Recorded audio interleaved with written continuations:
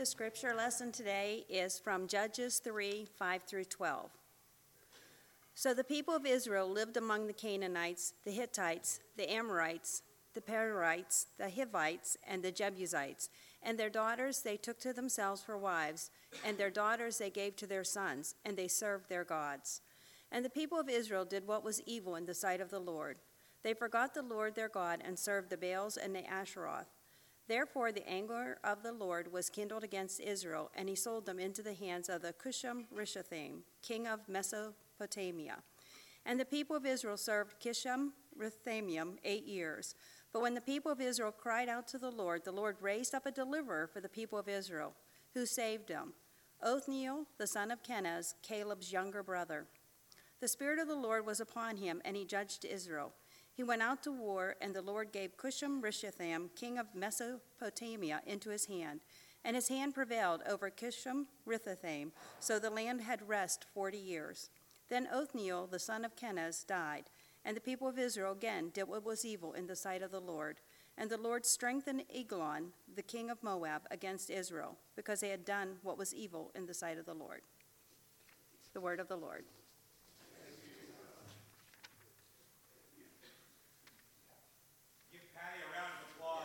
Out those names. Woo! Today we're in the book of Judges, and this is a very dark time in Israel's history. Some of you may have learned about some of the judges in Sunday school. Remember Samson and Gideon and Deborah. But if you go back and read these stories as an adult, you're going to be kind of shocked. These are PG-13 at minimum, a lot of these stories. And I can't believe HBO hasn't picked up on the book of Judges yet, because it seems to fit right with some of their programming. Okay, even a lot of these characters that we learned in Sunday school as heroes, they're not really that much heroes. Okay, they are dark and problematic characters. So let's think about this book of Judges and where it fits in this overall idea of salvation history, this movement of the whole Bible for God to save humanity. Well, Israel, having come out of Egypt and spent 40 years in the desert, they finally take the land of Israel, the Canaanite land, under the leadership of Joshua. But part of the challenge for them is they don't take it all, and they begin to be influenced by their neighbors. Now, there's a lot of cultural changes going on in Israel and around the world at this time, so you got to understand the time period. Okay? Up until then, there's really not anything close to nations in the world. Okay, there's really like small communities, but most people, especially in this part of the world, had a nomadic existence. They traveled around, they shepherded. The only real powerhouses were these big empires. Early on, the Akkadians and then the Egyptians. But it's during this period that people start figuring out farming. Okay, then we move from shepherding and a lot more hunter-gathering to being able to have communities. And up until this point, that is exactly what Israel's been through. And think about it. Abraham is a shepherd. His family are all shepherds. They travel around. They don't have a particular home. And then they end up where? In Egypt as slaves. So what these people know how to do is make bricks and take care of sheep. When they move into the land, though, and they start to actually settle the land, they live a different kind of existence. They start to actually settle. We can look at archaeology from this time period to see people starting to build communities, starting to farm. Technology develops to be able to catch rainwater and collect it in cisterns. This is hugely important. It means you don't have to live right next to the water source. You can live away from the water source and collect water. You can live up in the mountains that are more protected because they started to make terraces. In other words, these sort of steps on the hill. Instead of it being a hill, they would flatten out different steps. That way you could plant crops. They cleared land, built these terraces, built farms and vineyards. They start to live in villages with wine presses, with threshing floors. You get this sense of communities, cities. And then cities start coming together to become nations. But Israel isn't that, you understand? Up until this point, they've been a family, and now they're really a bunch of tribes. They aren't together as a nation yet. There's no king. There's nothing to really bring them together. So the Israelites start to move into this land, and they start to learn all these things from their neighbors. They don't know how to farm, so they talk to the people that live there, and okay, how do you farm, and how do you set up all of these things? The problem is, along with learning farming, the Israelites start to learn what the Canaanites do to worship their gods to bring about farming. So on the left here is a statue of Baal. You hear about Baal a lot in the Bible. Baal is a Canaanite god. He is the god of fertility. And a lot of times you see statues of him. This is a statue that was found. See his arm up in the air? Originally, that probably had a lightning bolt in it because he was the storm god. The belief was for your crops to grow, the gods had to fertilize the soil. That was the rain. And so the belief was he was the storm god, but also the god of fertility. Okay? And he had an on-again, off-again relationship in all of the stories with Asherah, the goddess of fertility. Okay? You can see statues of her on the right. A lot of times she's either shown as pregnant or shown as you see there. And a lot of times Asherah was worshipped not with statues, but with these sort of pillars, these sort of totems to Asherah. And Asherah. The problem was Israel was also starting to do this. Okay, they didn't just learn the farming, they started to put these kind of idols next to their understanding of who God was, of who Yahweh was. And these gods, you worshipped by sacrificing, and a lot of times it involved sacrificing animals, but also sacrificing children, if the gods weren't giving you what you needed.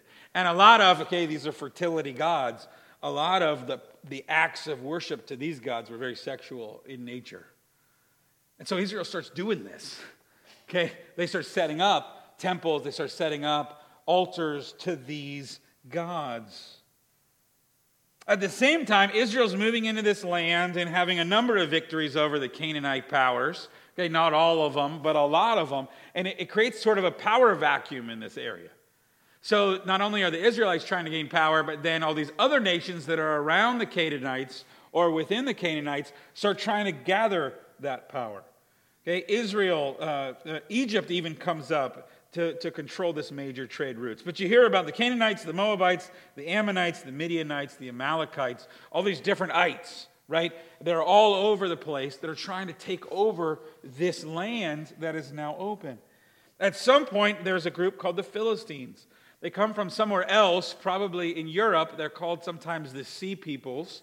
Okay, and they come and they move into the place as well.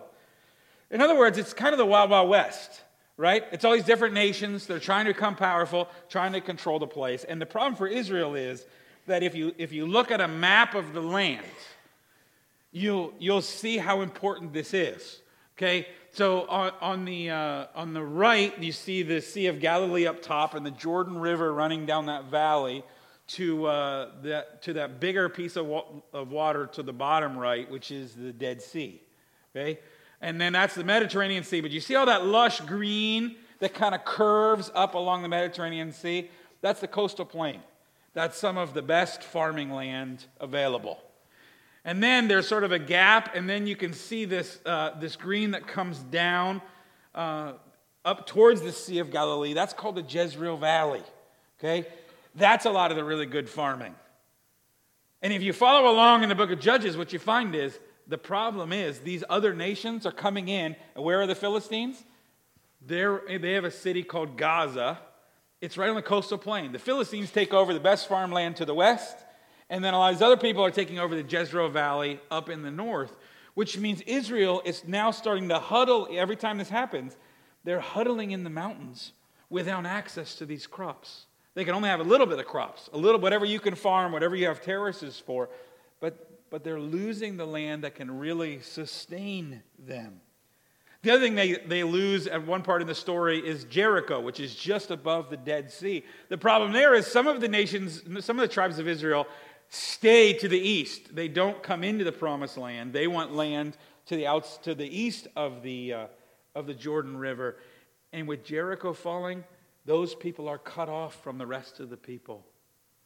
Okay, Israel's very lives are threatened by this.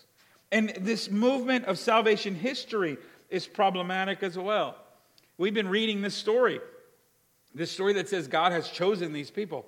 They are God's promised people. They are to be blessed so that they can be a blessing to the nations. But here they are getting cut off from the food they need, getting cut off from each other. Here they are not following the God that they're supposed to follow. This problem of sin, this separation from God continues. And in fact, it gets worse. So in the book of Judges, there's this series of judges that come up. And you need to know, judges don't really judge the way judges do in our legal system. It's not quite the same. Judges are leaders, and a lot of times they're military leaders. Okay, and so they in the book, they go through this cycle. There's peace in the land of Israel, and Israel serves God. But then a generation comes up, and normally the text says something like, that everyone does what is right in their own eyes, or everyone does evil in the sight of the Lord. Okay, so a generation comes, doesn't know God, and it falls apart. God punishes Israel by allowing one of the other powers to enslave Israel, or at least to dominate them. So the way the text happens is God uses the Midianites, the Philistines, all these other people, to then bring Israel back. Israel cries out for help, and then God raises up one of these judges to overthrow the enemy. Israel is delivered and lives in peace. Some of the judges, like Deborah, we know, continues to sort of rule or to be in charge of Israel until her death. And then what do you think happens in the next generation? They do what's right in their own. So there's a cycle. Okay? It just continues. And if you read the book of Judges, it's really repetitive. It just goes and goes and goes. And the other thing that happens in the book of Judges is as this cycle goes, each judge gets a little worse and a little worse and a little worse. So this cycle in the book of Judges is really like a downward spiral. That's really what it is. Where the judges aren't good either. The first few are okay. And then it gets worse and worse and worse. Let's look at a few of these judges. Othniel was the first judge. But there's not a lot to his story. In fact, Patty read the entire story. Okay, he delivered the people from this king with a long name, Cushan-Rishathaim of Mesopotamia. He is, however, a good example of this cycle in its simplest form. And we read that whole story for you so that you could see he delivers them, they start following God, and then the next generation, we have to do this all over again. He is followed by Ehud. Ehud sneaks into another king, into the presence of another king. He gets in the story because he's left-handed. Okay? And at that time, everybody fought right-handed. This is true in samurai swordsmanship, too. There's no left-handed samurai. They're all right-handed, even if you were left-handed. Anybody go to school and they tried to make you right-handed, even though you were left-handed? I mean, this just recently ended in history. Okay, Ehud is left-handed, though, and so he keeps his sword on his right hip, because you would cross to pull your sword. And so when he goes to sneak into the presence of the king, they check for his sword, but he doesn't have the sword where everybody else has a sword. He goes on the other side. He sneaks into the king. He goes into the king while he is in his portico. That's what the text says. Anybody know what a portico really is? It's the bathroom. Okay? That you would have an open area in your house where you would go to the bathroom. And so he sneaks in to talk to the king. He sneaks his sword to talk to the king in the bathroom. He ends up killing the king there. In very graphic description, by the way. Ehud is followed by Shamgar. His story is only one verse. It says he killed 600 Philistines with an ox goad. This is an ox goad. Okay? It's just a stick with a little hook on the end. And it's about the most simple design you can, okay? When you need to goad an ox along, you just poke him with that thing, and the ox moves. Okay? There's the whole story of Shamgar. Now, let me pause for a minute to make sure we're kind of seeing this. This is a different world than we live in. So when we read these stories, we tend to judge them, although I would argue that our society is not as peaceful and as unviolent as we like to think it is. But so we can't judge it based on our standards. This is our ancient stories. And here's the other thing about the Bible. When the Bible describes that something happens, it doesn't mean it prescribes that you're supposed to do it. Okay? It's very important that I say this. Okay, I don't care how bad things get at work. Don't go buy an ox goad. That is not the scriptural understanding. That's not the lesson of the story. These are different times. So let's keep moving through the judges. There's even a judge who is a woman, Deborah. And Deborah led the Israelites against the Canaanite king Jabin. Jabin's commander Sisera led 900 iron chariots. So that's the other technological thing that's happening. Okay, this is iron and bronze. All of a sudden, iron and bronze are starting to come in. And so if you have iron, you know how to work it. You have bronze, you know how to work it. You can build chariots. Chariots are the tanks of the day. Right? So these tanks, these iron chariots are used to take over that Jezreel Valley. The Israelites, though, are hiding up in the mountains. The one thing chariots don't do well is mountains. They do flat ground. They don't do mountains. Sisera, they eventually use that high ground to their advantage. Sisera flees and rests in the tent of Jael, a Canaanite woman, who assassinates him by driving a tent peg into his temple. That's how this story describes it. This is one of those stories, right? Never made it on a coffee mug at the Christian bookstore. Now, after Deborah, who's a pretty good judge, the judges themselves get less and less faithful to God. Okay, next judge is Gideon. Gideon is this fearful man. When we meet him, he's hiding from the Midianites. After he tests God, he takes a small force, which God makes even smaller, and attacks the Midianites in the Jezreel Valley. The army is thrown into chaos, and Gideon pursues them. But if you read the story, Gideon is not quite the hero we think he might be. He also gets revenge by attacking other Israelites who don't come to their aid, who refuse to fight with them. And eventually he makes an idol, some kind of an idol, to be worshipped in Israel. In other words, he falls into the same stuff the people fall into. There's another story of Jephthah. I don't have a picture of Jephthah. No, these aren't all real pictures either. But Jephthah was this warrior that sort of lives up in the mountains with the text describes him as living with a bunch of bandits. Okay, he's kind of a mobster, this big tough guy, lives with all these bandits. But when you need to fight other bandits, you want the biggest bully you could find. And that's what Israel does. They go and they ask him to lead them into battle, and he does, and he's successful. But again, he's not really a follower of God. In fact, when he gets back, before he leaves for the battle, he makes this vow that when he comes back from victory, whatever walks out of his house, he's going to sacrifice to God. See, he assumes that animals are going to be in his house because you kept animals in your house. But when he comes back, who comes walking out? But his daughter. But his daughter. But can you imagine to be a leader in Israel and assume that that's what God would expect? To think that God, that's what God wants? This is a leader who, even though he's leading Israel, he doesn't really know who God is. Perhaps the best known judge, maybe the least known judge, but at least most familiar judge is Samson. And if you grow up, if you read the story now, it is not the Sunday school story that you remember. Okay, Samson is very PG-13. Okay, he was born to parents who can't get pregnant, and the angel of the Lord tells him not to drink wine or drink beer or eat anything unclean, and he is never to cut his hair. Yes, he is strong, he's a good fighter, he takes on many soldiers, he even kills a lion. But if you read the story, he's also arrogant.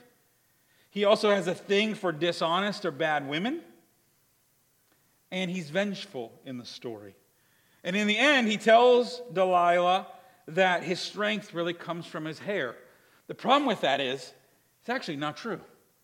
Okay, I don't know where Samson, if you go back and read the story again, I don't know where Samson gets the idea that his strength comes from his hair, because that is not what God ever says. His strength comes from where? From God. It's not your haircut. Okay? And so he doesn't even get right who the real source of his strength is. He ends up then losing his hair, or they cut his hair, he loses his strength, but not because he cut his hair, because God takes away his strength. In the end, his eyes are gouged out, and he is paraded around in Gaza, the head of the center of the Philistines, until one day he's starting to get his strength back. And he asked God to really give him his strength back so he could push down the pillars that he's leaning against as they make fun of him, to do a lot of damage to the Philistines, killing himself, but a number of Philistines with him. And then the book of Judges ends with a couple of stories that are really terrible and really complicated. So much so I'm not going to try to describe them all to you right now, particularly with some youth in the room. But go back and read these stories. They're terrible, but there's an important difference in these final stories. In the final stories, the problem isn't the Midianites or the Philistines or any of these other people. The problem in the end is Israel is being cruel to Israel. The tribes are being cruel to each other. So you see what the book of Judges does. There's this cycle of Judges, but it gets worse and worse and worse. That is really a downward spiral for that cycle. And we're all left to wonder, what is going on here? And if you think the stories are terrible, good. Okay, that's what you're supposed to think when you read these stories. You're not supposed to read these stories and think these are great and fantastic. Okay? If you think these stories are fantastic, the problem is you. It's not the stories. You're supposed to think these are bad. That's the point. The point is, this isn't working. Okay? There's a bigger problem that Israel can't seem to solve. And if you've been tracking the whole story of the Bible, you understand that there's this greater sin problem. There's this greater problem of our separation from God. And the book even ends with this. It says, in those days there was no king in Israel. Everyone did what he wanted. So the book of Judges proposes, maybe what we really need is a king. Of course, we're going to see in future weeks, that doesn't work out either. No. What Israel and the world really need is a true judge, a right leader, the right king, not just instruction and leadership. This sin problem has to be fixed. Otherwise, all these judges, all these kings, all these important people, they're just going to lead, they're just going to be bad too. God cannot just use imperfect vessels. God needs a perfect vessel. So here's the good news. Here's the grace of the book of Judges. Is even though these people keep screwing up, and every generation does what's right in their own eyes, think about the grace of God here. That he keeps coming back for them. He keeps hearing their cry. Okay? How many times does God forgive them? How many generations does God come back for them? I don't know about you, but if somebody burns me, it's over. Right? Fool me once, good on you, because you're not getting another shot at this. Praise God that he is more gracious than that. Praise God for my sake, for your sake, that God is more gracious than that. And here are the good news of this whole salvation story. That Jesus is everything that the judges are not. Okay, that Jesus is everything. Jesus is not selfish, he's selfless. He's not violent, but he actually sacrifices himself. He's not vengeful, but he's full of grace and truth. Jesus did what the judges could not, throwing off not just the burden of oppressive people, but actually the chains of sin that kept every generation going back to this. And here's our call. Our call is to be faithful to Jesus. But there is always this temptation, isn't there? And every generation does it different. To do what's right in our own eyes. Every generation there's this temptation to do it, to throw off what everybody else did, throw off what my parents and grandparents figured out, and do it my own way. And if you've been around long enough, you call that like your 20s and 30s, right? But every generation. And I think that in the world we are living in now, there's a lot of changes going on. It's a lot like the time of the judges, really, with economies changing and the way the world works just dramatically moving. And now we have all these things called nations, but really there's all these more local communities, and there's these larger sort of global economies. I mean, we live in a time that in some ways matches the disequilibrium of the time of the judges. We live in a culture that worships everything but the one true God. We live in a nation that seems gripped by fear and looking for security, and we live in a world where people are grasping at power to try to control the fears that they have. And if you think our world has progressed so much that we're so outraged at these stories, then you're not paying attention to the news. January 27th, I don't know if you know this, a number of us were on our way to Israel, and it was on my mind on the way. January 27th was the 75-year anniversary of the liberation of the Auschwitz concentration camp. Okay, that's Holocaust Remembrance Day. But that was the 75-year anniversary. We're only 75 years removed from the Holocaust. We're only 26 years removed from the genocide at Rwanda. And if you turn on the news, all the bad stuff, the murder, the kidnapping, the rape, all this stuff that you'll see that you'd be outraged in Judges, I guarantee you, they happen not too many miles from us every week.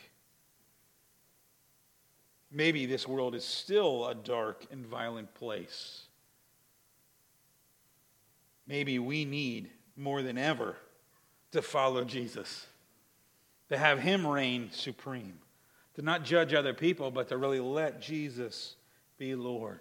So may the book of Judges be a warning for us that we must keep our faith in Jesus. We must not do what is right in our own eyes.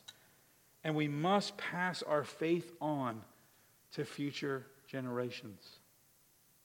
Let's pray. Lord, these are not easy texts. These are not easy words.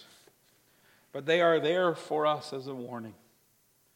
We thank you for your grace and your love, that you still pursue us, that you come back to us when we cry out, that you use flawed leaders and flawed people. May we trust in your grace. In the name of the Father, the Son, and the Holy Spirit. Amen.